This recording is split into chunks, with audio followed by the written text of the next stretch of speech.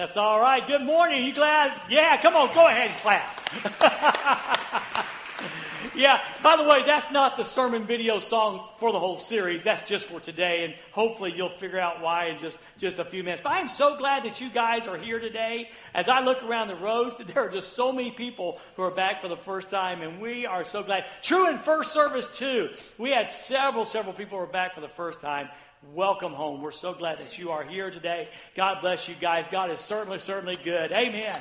It's exciting. It really is almost like Christmas morning. It's just like Christmas morning, coming home and seeing family and friends. It's very awesome. Hey, listen, we start a new series today called Better Homes and Gardens. And the thought and the concept with this is that, of course, that's a magazine, obviously. But, when we have better homes, we have a better outflow. We have better homes, the outside, the outflow of our lives is better. So we're going to talk about in the next 5 weeks, we're going to talk about how we can have better homes so that the outflow of our families, of our marriage, of our lives are just better too. As the byline there says, better homes just make for better gardens. Better homes make for better gardens. We're going to start today in Genesis chapter 2, verse number 15, and called the wedding garden. Yeah, have you ever thought about that?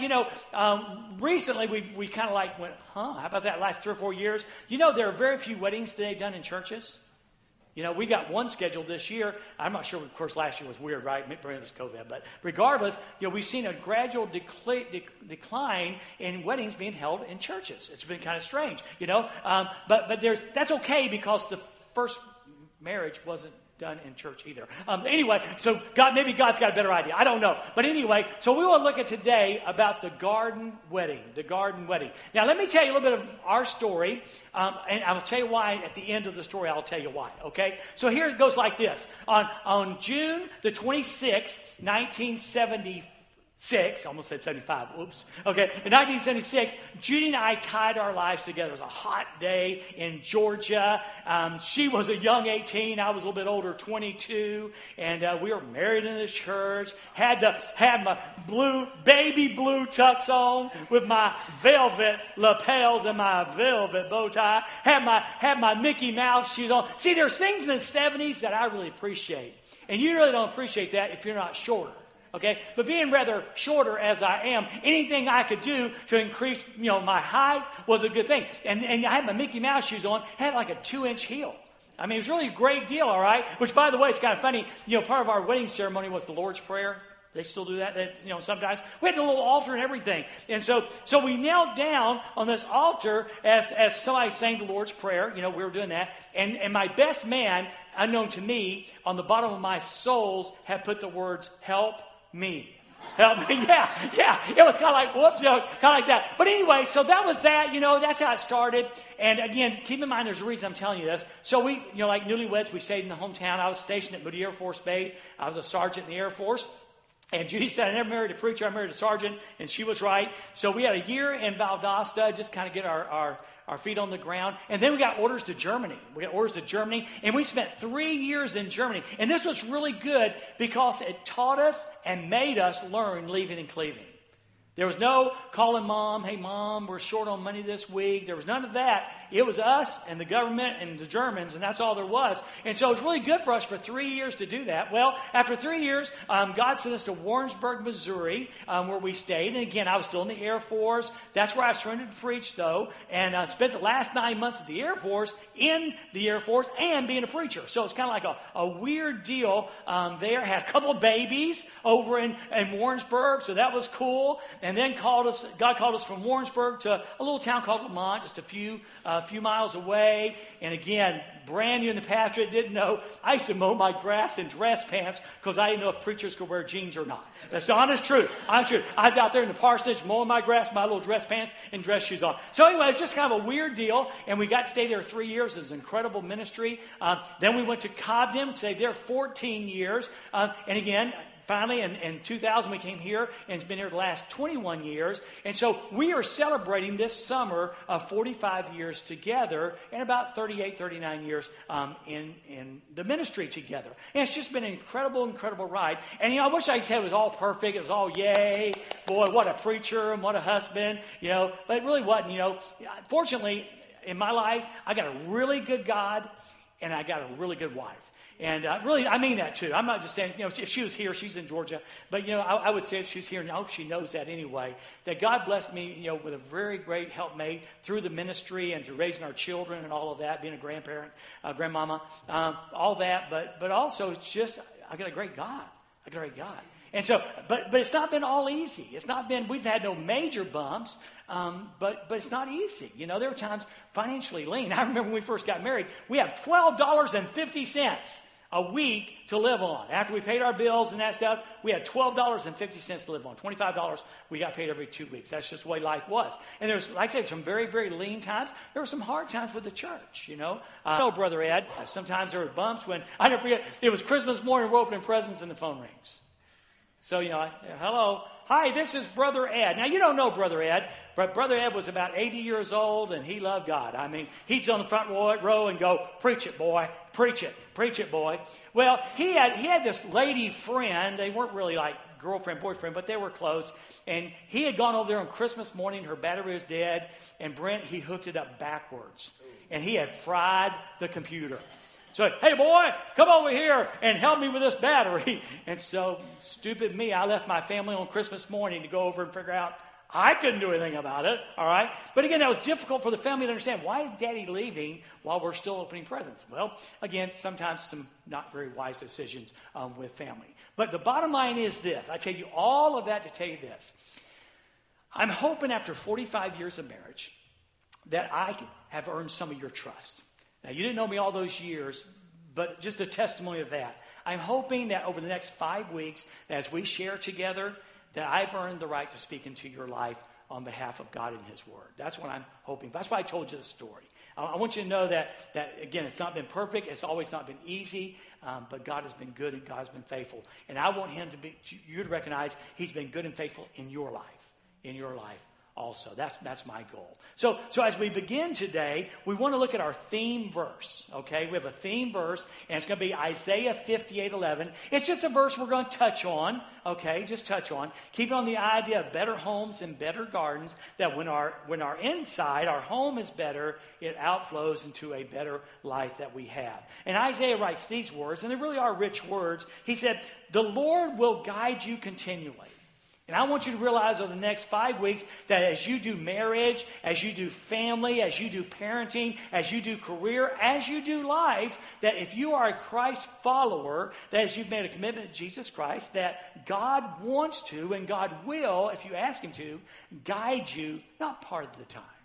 He doesn't leave you drowning, okay, and about to go under and just abandon you, that in the good times and the bad times and the hard times, He will guide you continually. And then he goes on and says this, giving you water when you are dry and restoring your strength. I love John 10:10. I have come that you may have life and have it more abundantly. God wants you to experience the abundant life. And when dry times come, He wants to give you the water when you're dry. He wants to restore your strength. I thought about Psalm 23:3. He restores my soul and He leads me in the paths of righteousness for His name's sake. Continually eating and continually allow us to drink from His well. The last part of verse 11 says this, you will be like a well-watered garden. You will be like a well-watered garden. When we choose to follow His guidance and we choose to drink from His well, we are going to be like a well-watered garden, like an ever-flowing spring. That's what God's desire is. Not just in marriage, not just in parenting, but our whole entire life. That's what God's desire for us. And it hinges on being willing to follow Him, and being willing to drink from His well. Are you really willing to drink from His well? Well, our story starts today in Genesis chapter 2 and verse number 15. Genesis chapter 2, verse 15. And we're going to talk about how God brings about the first marriage in this garden wedding. Now, it starts in verse 15. It says, the Lord placed the man in the Garden of Eden to tend and watch over it. Now, I really want to make a big point here, okay? And that is this, the words tend and watch. So God places Adam in the garden. But here's what He didn't do. He didn't walk over to Adam and say, hey, here's the deed, dude. Here's your deed. It's your garden now. It's your garden now. No, you know what he did? He put the man in the garden to tend and watch over it. In other words, he teaches us right off the onset the principle of stewardship. The principle of stewardship. Now, here's what I want you to get. I want you to get this. No matter if it's your life, no matter if it's your marriage, no matter if it's your children, no matter if it's your career, it's no matter your time, your checkbook, whatever it is, that everything that God places in your life, he has placed you as a steward. We are not owners. Amen. We are stewards. And we see that in that very first garden. He placed him there and says, now, I'm going to listen. Here's the deal. I'm going to let you be the steward. Look what it says. God entrusted the crown jewel of his creation to the crown jewel of his creation. You go, Dwayne, I think you repeated yourself there. Well, see, the Garden of Eden was the crown jewel of his earthly creation. It was the star of the show in earthly creation. Okay? But man was his crowning touch, his crown jewel in animal life. Okay, in human life, okay? And so what happened was that God said, hey, you know what? I'm going to put my crown jewel in my crown jewel. But listen, I'm not going to give it to him to own. Rather, I'm going to let him be the steward of that. And I want you to write this down. If you're taking notes today, perhaps you've got the worship app open in the YouVersion Bible app. Write this down. We are stewards, not owners. So listen, just so I'm very clear. In just a moment when we start talking about marriage, you don't own your marriage. You're a steward of your marriage. You don't own your children. You're stewards of your children. Amen. You're not owners of your talents and abilities. You are stewards of your talents and abilities. We don't own the church. We are stewards of the church. So he puts the man and the woman in there and tells them to tend and to watch over it. Then in verse number 16, we have, it's really weird. Here Adam is in paradise. Everything's perfect. Everything's perfect. And yet God gives him a warning. See, even in paradise, there are warnings. There are warnings. So in verse number 16, the Bible says, but the Lord God, told Adam, listen, you can freely, aren't you glad he's a God of abundance? Come on. Aren't you glad he's a God of abundance? I love this. Because again, he says, listen, I'm not going to give you anything to own, but I'm going to let you be a steward. And here's the deal. As steward, you can eat freely from the fruit of every tree in the garden. Now, there's an exception, okay? But he says you can eat freely from every tree in the garden. Now, let me ask you a question. As you do your God thing, do you look at God as God of no's? See, here's the deal. The warning began with a blessing. The warning began with a blessing. God gave Adam free access to the garden with only one exception, of course, and ultimately that would be his downfall. But we have a tendency as Christians, as Christ followers, as believers, we have this tendency to focus on the no's. We're not careful. We start believing that God's a God of no's. God is a God of no's, but he's far more God of yes than no's. Come on, amen? Come on, grab a hold of that. Because here's what happens. Satan starts saying, isn't that what Satan did to Eve in the garden? Did God really say you couldn't? He's casting doubts. So if we're not careful, we go to church, we do our quiet times, however you get your God stuff in you, we start thinking about God said no, God said no, God said no. And we become followers of a no God. He's a yes God. There are exceptions and there are no's. But here's what I want you to take home. When there's a no, there's a reason. When there's a no, there's a reason. He is a God who loves us very much. And yes, he gives us no's, but the reason he gives us no is that there is a reason. We need to learn to focus not on the one exception, but on all the other trees that God told Adam, you can eat from this. This book is a wonderful book of yes. Amen. Now again, be careful. I understand there are no's, and they're there for a reason. But if all you concentrate is on no, you're going to become legalistic. And you know what else is going to happen? You're going to teach your kids that there's a no God. No God, no God, no God. All God says is no. And you're going to wonder why one day they walk away. The reason they'll walk away is because you told them about a God who doesn't exist. God is a yes God. Yes, God. Now, there are no's. Keep in mind, I'm not saying God's yes to everything. But there's so many more yeses than there are no's. So God told Adam, listen, there's one exception to the rule there, okay? So you need to be careful of that. And you know, when I read this, when I saw this, okay, he goes on and says, verse 17, except, okay, remember that word, except the tree of the knowledge of good and evil. And now if you eat that fruit, you're going to die. He said, listen, this is so important. Yes, I want to bless you. I put you in this wonderful place. But there's one thing that if you do it, you're toast.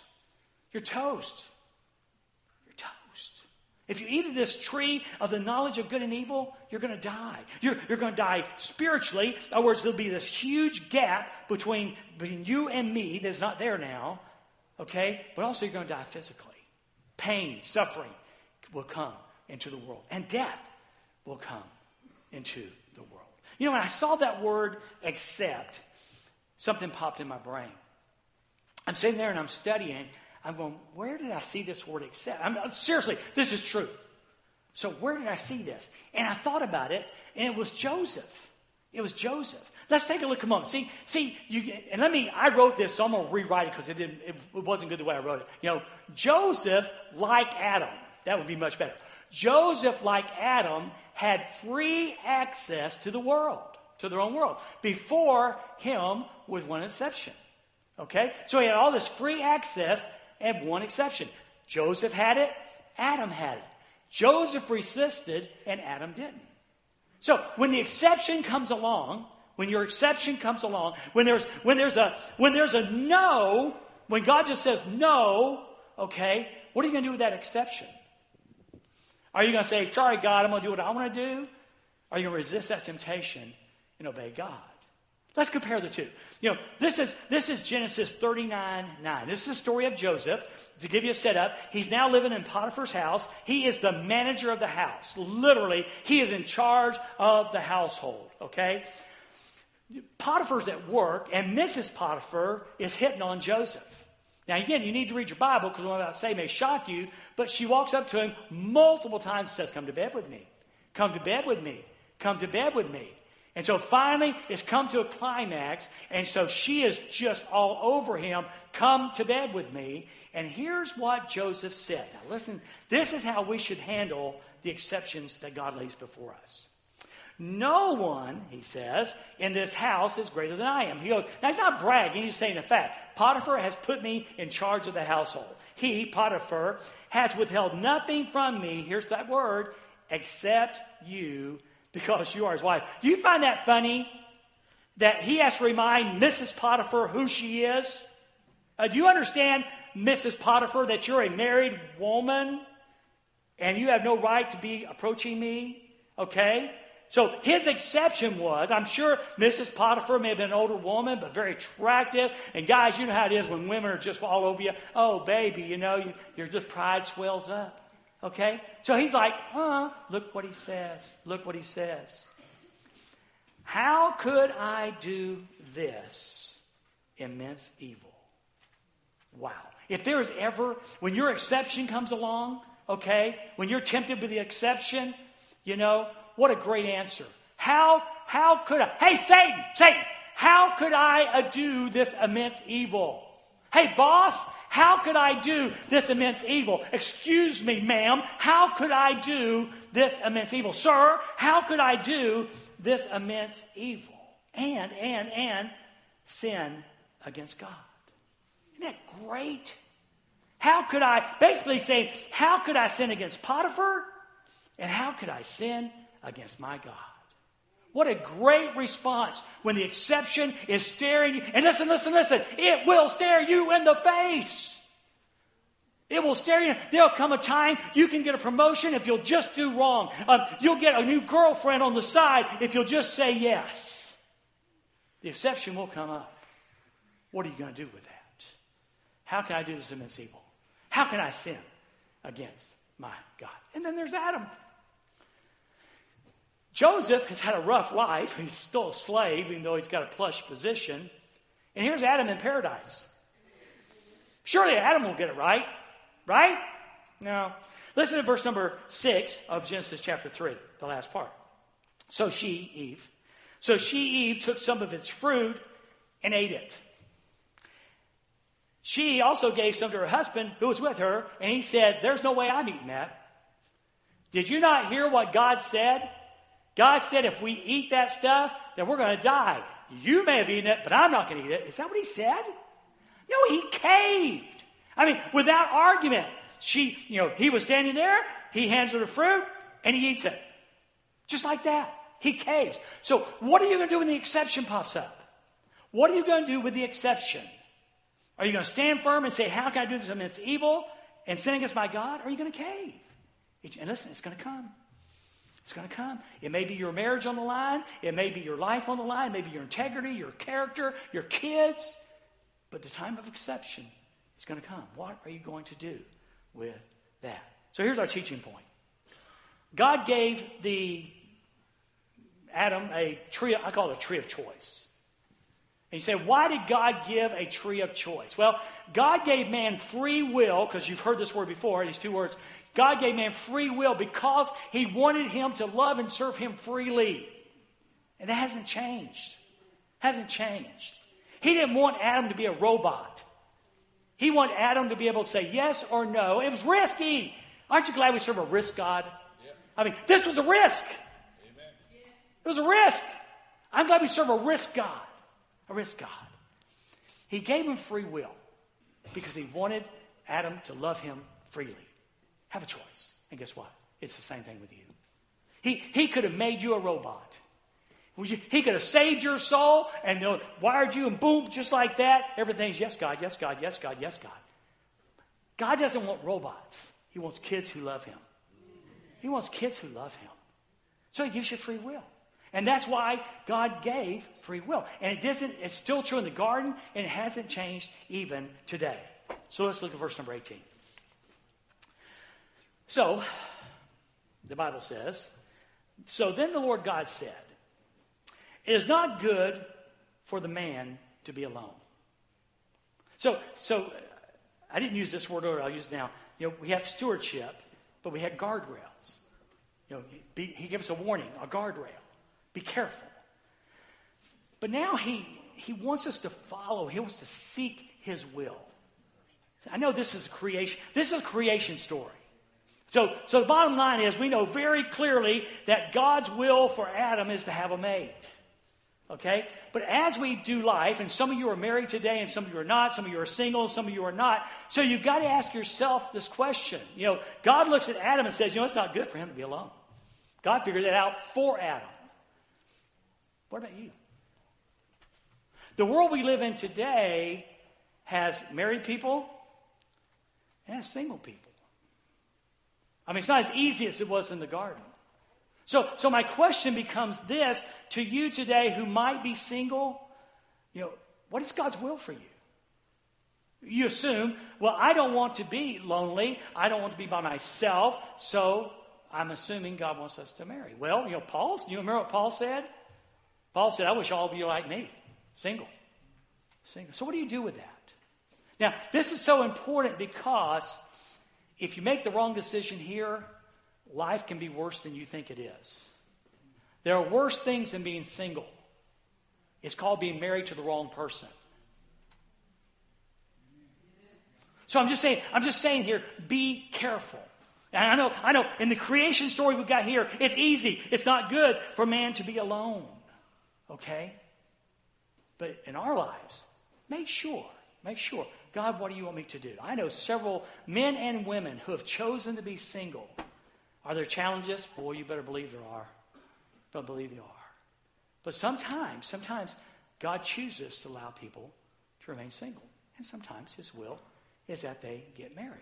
Well, in the case of Adam, okay, God had already said, well, it's not good you be alone. And so what does the Bible say? In verse number 18, the second part, I will make a helper who is just right for him. So God looked at Adam and his loneliness, okay, and said, you know what? It's not good for him to be by himself. I will make a helper suited just for him. I love this word. The word helper there is very, very special.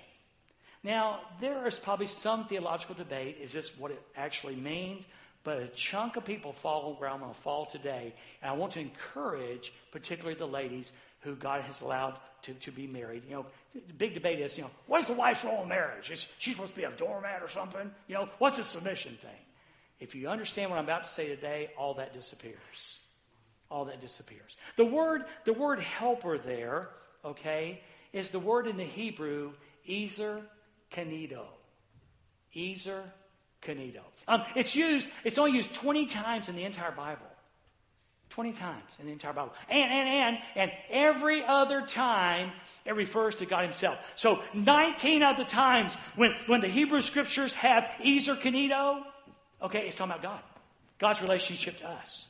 God's interaction with us. But this one time. And this one time, God chooses to use where he says, I will make a helper. He uses it for Eve. Eve will be Adam's Ezer Kenito. Now, here's what's cool. The word Ezer Kenito, it means sustainer. Sustainer. It means life saver. And it means one called alongside. So ladies, when God created the first bride, Eve, and passed on through generations and generations and generations and millennia, okay, in the Christian relationship, the wife becomes a sustainer for the husband. See, Adam needed a sustainer. Remember it's about time again, Brent. Remember, Trent, you got to have flesh and bones. I mean, we know that God's the ultimate sustainer, God's the ultimate life giver, and God's the ultimate one called alongside. But sometimes we need flesh and bones. We men need flesh and bones sometimes. So God creates Eve and says, Eve, you're going to be Adam's flesh and bones sustainer. Hey, Eve, you're going to be Adam's life saver in the flesh and bones. And it's a high calling. You are just so important in the marriage relationship. Eve, you're going to be the one called alongside. Now, you know what's really cool? If you fast forward to the New Testament, okay, Jesus said this. He said, I'm going to send you a parakletos. I'm going to send you a parakletos. And of the meanings, there's about 3 meanings. One of the same kind, meaning like Jesus. But one of the meanings of parakletos is one called alongside. So in a flesh and bones way, when Eve comes into the relationship with Adam, and God in his wisdom, when he does his first marriage, he puts man and he puts Ezer Kenito together. Because God knew Adam needed an Ezer Kenito in the flesh. Ladies, I hope you know how important you are in the relationship. We men will never say this because of our pride. But we need you desperately. We need you desperately. Well, I'm going to make this helper. It's going to be just right for him. And so, 19:20, we'll just read through these for time's sake. So the Lord God formed from the ground all the wild animals and all the birds of the sky. He brought them to the man to see what he would call them. And the man chose a name for each one. And it's just literally what it sounds like, what do you think, Adam? Looks like a cow to me. Okay. Looks like a camel. Oh, ooh, look at that lion. That's a big kitty. Okay. So he starts naming these animals. And I'm sure if you didn't know the story, you'd kind of go, and why? God, why are you including this in your word? And why is it so important that you allowed this to happen? Well, in verse number 20, so Adam gave names to all the livestock, to all the birds, and to all the wild animals. But still, there was no helper just right for him. So Adam sees the cows, and there's a boy cow and a girl cow, and he looks at the lions, and there's a boy lion and girl lion. And he looks at the giraffes, and there's a boy giraffe and girl giraffe, and he goes, wait a minute. Because he looks, and there's not one like him. So what is God doing? What is God doing? Okay, listen, you got to see this. Before God gave Adam a mate, okay, He caused a need to grow in Adam's heart. Do you see that? Before God gave, Eve to Adam, He created a need. Okay? I mean, what if God just like made Eve and walked up one day and said, "Hey Eve, Adam, here's Eve," and he goes, "I don't want an Eve. I don't need an Eve." When I was 1985, my birthday was January, and I remember it was raining, and I'm sitting on the couch, and the doorbell rings, and Judy goes to the door and comes in with a bundle, and in that bundle was a little itty baby Chihuahua dog. There's a thing down south that says if you have asthma, and boy did I have asthma at that time, that if you have asthma, that if you have a Chihuahua dog, the asthma will leave you and go into the Chihuahua. I know. Those Southern people, I understand. But that she was a Southerner, I'm a Southerner. But you know what I said? I don't want a dog. Don't need a dog. Don't want a dog. You have to take dogs outside, in cold winter nights. Don't want a dog. What if God had just showed up with Eve and said, "Here she goes," and He goes, "I don't need Eve.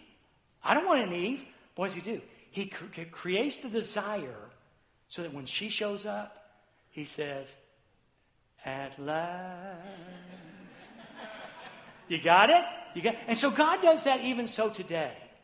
I know when I think about your singleness today, okay, perhaps God's put that desire. I don't want to be by myself. I want a helpmate, okay? But let me just throw this out to you. Just like God created a need, and then again Adam said at last, just choose carefully. Choose carefully. If you feel like God's leading you into a relationship, choose carefully. And there's a lot in the New Testament about that. I wrote this, and I think it's original with me. I didn't really say that, though. Don't choose someone you think you can live with. Choose someone you know you can't live without. Amen. Don't just choose someone. Make sure it's someone you can't live. Again, I'm going to say it again. There's something worse than loneliness, and that's marrying the wrong person. Come on, it's true. Have you ever been to a train station? I mean, I can use the airport to make you feel better, but you go to the train station, and you go to the train station, and there's 45 trains lined up, all of them going somewhere. And you've got in your mind, you want to go to Chicago. So you got 45 trains. You don't just jump in a train. You pick the one that's going where you want to go. It's the same thing with mates. If you feel like God is calling you into a relationship, ask God, wait on God. Ask God to give you the one that will go where you want to go. Get on the train that's going down the life path that you want to go down. It's just so important. Again, choosing a mate is like choosing the right train. Make the right decision. I want you to know, and I need to say this, I'm not single. I can imagine how lonely it is sometimes. But God loves you. And if God calls you to be single, He'll give you grace to be single. And if God wants you to have a mate, wait on Him until He gives you that mate. Don't rush God. Don't rush God. Well, anyway, so Adam goes to sleep. Deep sleep comes on Adam. God goes in, pulls out a rib, makes a woman out of it. He wakes up, and standing there is this incredibly beautiful new creature called woman. And he does literally say, I love the New Living Translation, at last. At last, the man exclaimed, this one is bone from my bone and flesh from my flesh. She will be called woman because she was taken from man.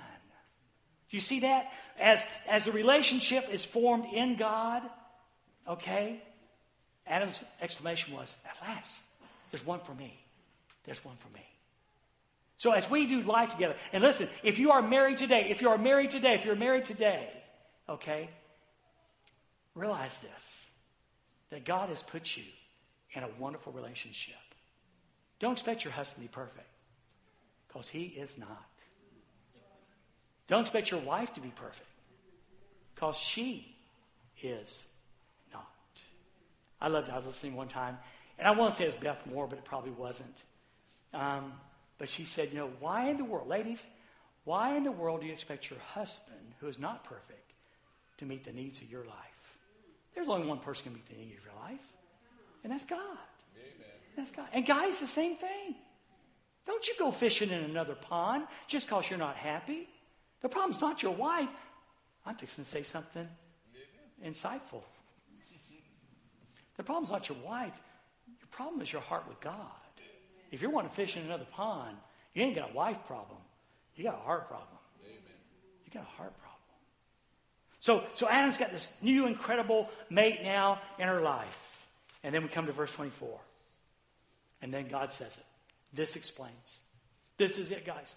This explains why a man leaves his father and mother and is joined to his wife, and the two become united in one. The two become united in one. And this is God's description of the first marriage ceremony. It didn't happen in a church, but it happened in a garden. And the officiating minister was God himself. So here's the deal. The idea is to leave one to join to the other, to become one flesh, to leave and to cleave. So if you're single today, this is what you're after. You're after the idea of one you can leave to join to another, okay? To leave and to cleave. If you're married today, okay, and you're Christ followers, this is your goal. This is what it's all about. This is the big idea. The idea is to leave one, that's family, that's past boyfriends, past girlfriends, all of that, to leave that all behind, to join with another and become one flesh. To leave and to cleave. And that's the basis of Christian marriage. Stephanie Wilson said this: a godly marriage is when two people who deeply love God decide to love him together. Isn't that awesome? Isn't that awesome? A godly marriage is when two people who deeply love God decide to love him together. Wow. And listen, the way marriage is under attack today, and the way your marriage is under attack, and my marriage is under attack, we've got to understand, we've got to love God deeply together. Can I share something with you that, we heard a long time ago now, it's been years. Andy Stanley, I think, said it. He said that, the divorce rate is about 50%. It still hovers around there, around 50%. And he said, here's the deal. He said, in couples that choose to pray together, it drops to like 20%. When we choose. So several years ago, Judy and I off and on would pray together. But I guess it's been 10 years now. We made a decision to start praying together. And ta-da, we're still married. Now, that's not a big deal it's a big deal for me. She still loves me. So what I'm saying is, the deeper we love God, the deeper our love is going to be for each other. That's what I'm trying to say. Put God in the middle of your marriage. Put God in the middle of your parenting. Put God in the middle of your family. And see what happens. Well, one more scripture and we're done. Verse 25. Now, the man and his wife were both naked and they felt no shame. Now, I have to admit, it's still when I read that, I have this imagery in my mind, they were naked. It has really nothing to do with clothing. It has to do with they could be authentic. They could be transparent with one another. They were naked, and there was no shame.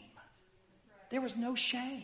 And that was God's intention. And I'm telling you, listen, the beauty of marriage goes beyond skin and to the heart. It thrives. A marriage thrives in authenticity, being real with one another, okay? And survives transparency.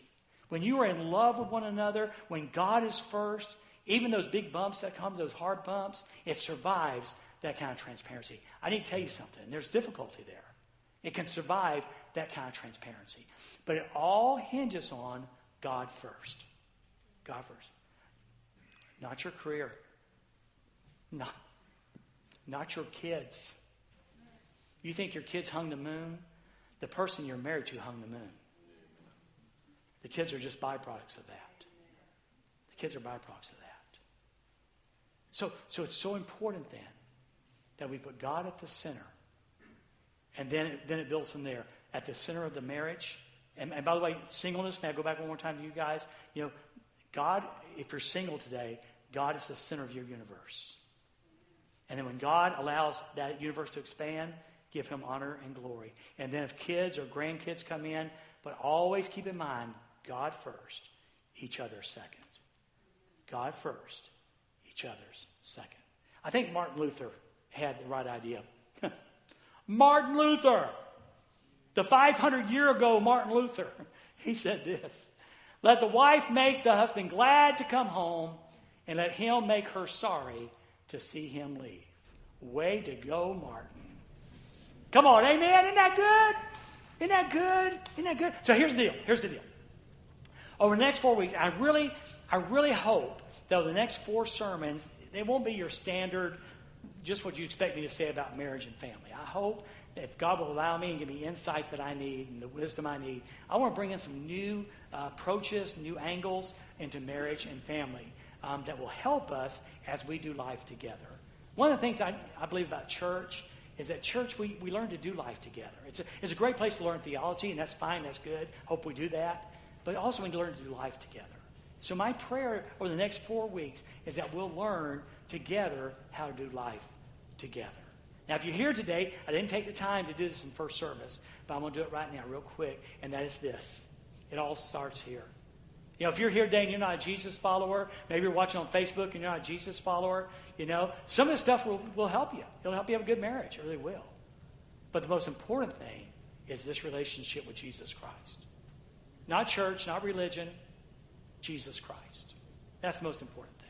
So if you're here, you're watching on Facebook, or you're here in the room, you know, God loved you so much that he sent his son Jesus to die for you. It's incredible. It's a great story. You know, we sang about that today in the worship set. You know, and there's nothing like God. There's just nothing like God. So my friend Brent's going to be standing down front as we do our last worship song, which was our invitation time. If you want somebody to pray with you, the altar's open. We'll come and we'll pray with you, or you can come pray by yourself. If you need Jesus today, if you've not had that relationship with Jesus Christ, I'm telling you, for me it's been about 48 years, and it's just been incredible. It's just been incredible. So we're glad to share with you about Jesus today. So I hope you'll be committed to be here the next 4 weeks as we learn about God and learn to do life together. Let's pray. Hey, God, thank you very much for the privilege of sharing this today. Father, I pray in Jesus' name. I want to pray for every person, Father, here today who has made that commitment in marriage. Father, may we learn how to do life better together with that. Father, for my friends who are going through the loneliness of singleness, or perhaps they're single by choice. Father, that's the way they want to do life. Father, whatever way, Lord, help them seek your will and seek the one you would have for them. And Father, we also pray this. If there's someone here today who has never trusted Christ, I want to pray, Father, that today would be the day. Perhaps they're listening on Facebook, that today would be the day they put their faith and trust in Jesus Christ. Thank you for the privilege of being here and sharing your word today. And Jesus, I pray in your precious name.